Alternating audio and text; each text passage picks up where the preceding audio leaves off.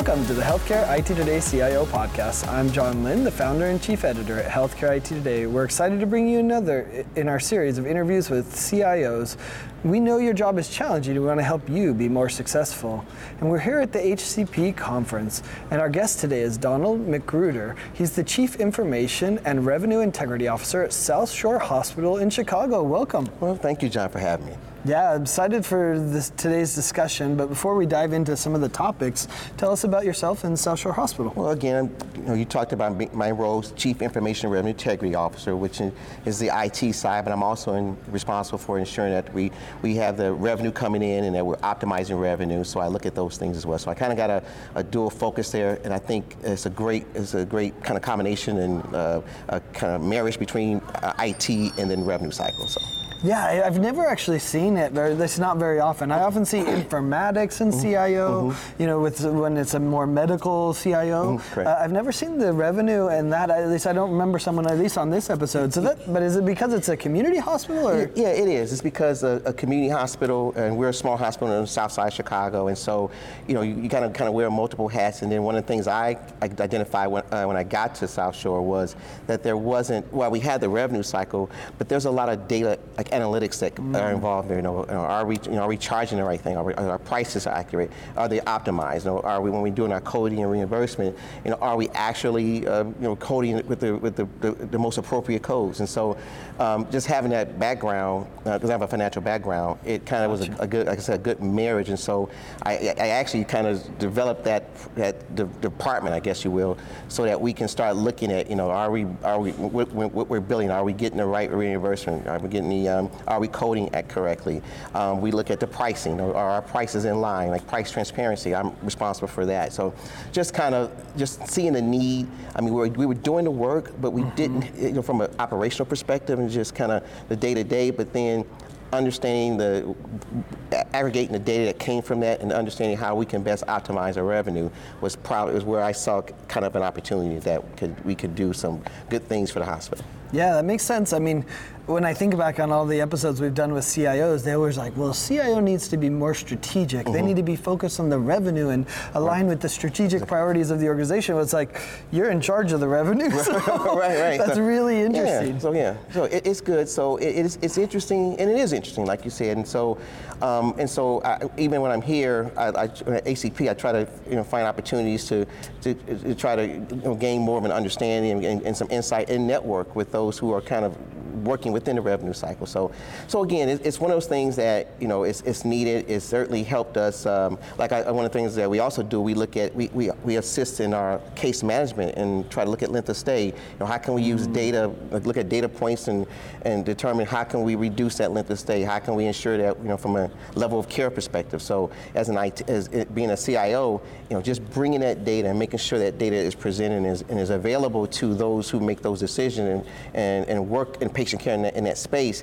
That's where I come in, and that's where I think is my hope is helpful and really to our organization. Yeah, absolutely. So we're here at the HCP conference. What are the hot topics? What are you listening for? What are you looking at? All right. So like I said, the revenue cycle is definitely important. But one of the things I really was interested in kind of diving into and really be getting more of an understanding and just kind of some feedback from my colleagues was the security space.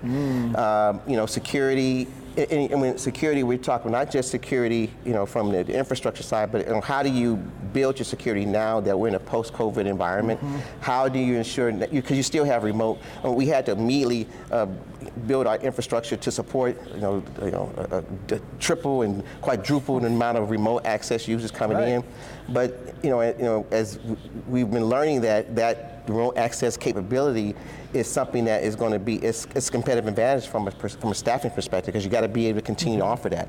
And so now we're trying to, now that we've kind of stabilized and we're post-COVID or kind of past the pandemic, now what we're doing is making sure that we can continue to sustain that infrastructure and be sure it's secure, and be able to offer that to our managers so that our staffing could take advantage of that and then again be more competitive. So that whole security space and ensuring not only that you have that, like your remote access users secure in that infrastructure, but also now that, we're, via COVID, we brought in more technology from a clinical perspective, ensuring that we're able to, and they're all connected. Everything is IoT, it's connected now, so we're ensuring that we're able to secure those new clinical devices as well. So it's just a real, it's important. We know for a fact that it's almost, it's kind of cliche, but we always say it's not about a matter of if you're going to get attacked, it's about when you're going to get attacked. And the question now is becoming more, how do you respond? How do you ensure that you can mitigate any type of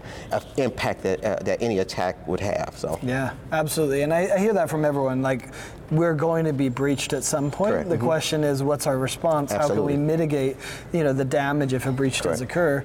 Although you highlighted something really interesting. I think the security people call it your risk surface is expanding and expanding. Absolutely. I mean, you gave 3 elements: remote work, increased technology, and then also IoT, which is blowing up. Right, so right. how do you stay awake at night? That's a question.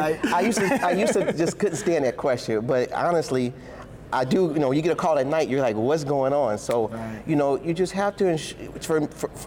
The way I approach is that you just have to do the best you can, ensure that you have the right pieces in place, and not only the pieces from a technology perspective, but we're also focused now on processes.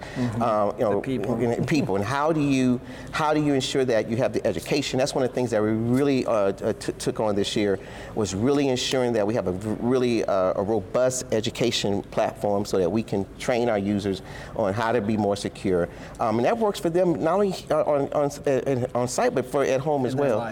In their life. So we wanted to do that. So for us, just ensuring you have those pieces and processes in place, the workflow. Like we found out when we kind of did we kind of an assessment. We took a survey.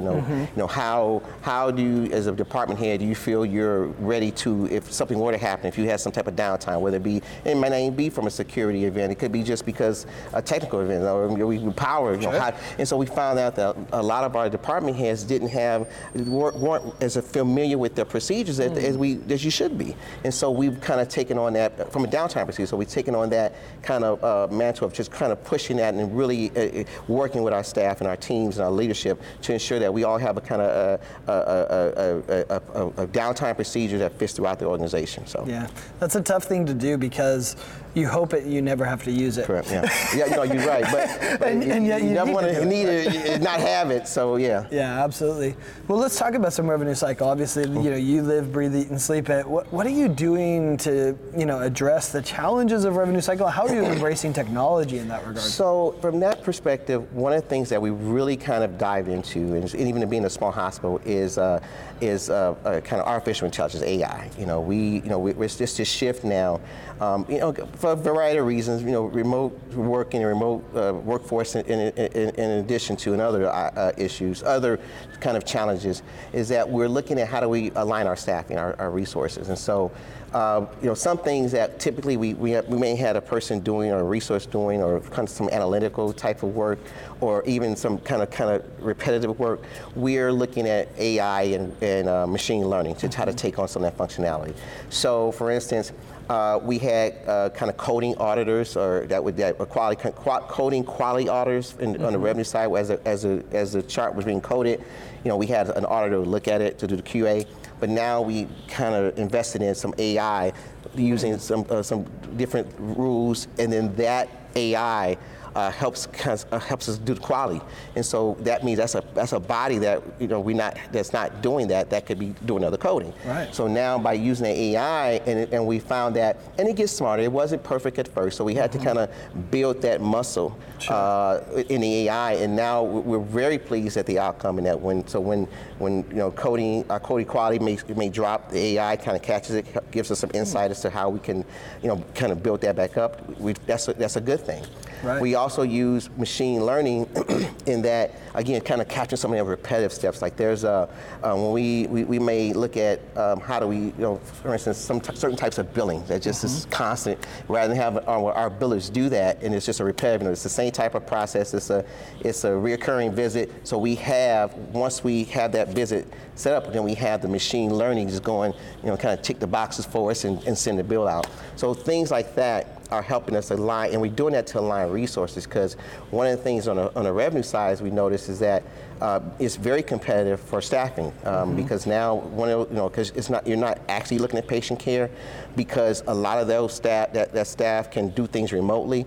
It's hard to retain staff because of those, unless you offer something like that. So in order to counter some of that, by building in this automation in our processes, in those very repetitive and simple processes, we're able to realign our resources so we can kind of devote resources to more complex work. So that's that's one of the ways we look at it and how we deal with that. Yeah, and I imagine there's some efficiencies gained that help the bottom line as well. Oh, absolutely. I mean, we found we were able to find some real, like you said, some efficiencies, and it's in the bottom line. Revenue is impacted. We not only found ourselves being able to optimize revenue, but we also found ways to reduce some of the costs associated. So it's a great thing, win-win, if you will. Yeah.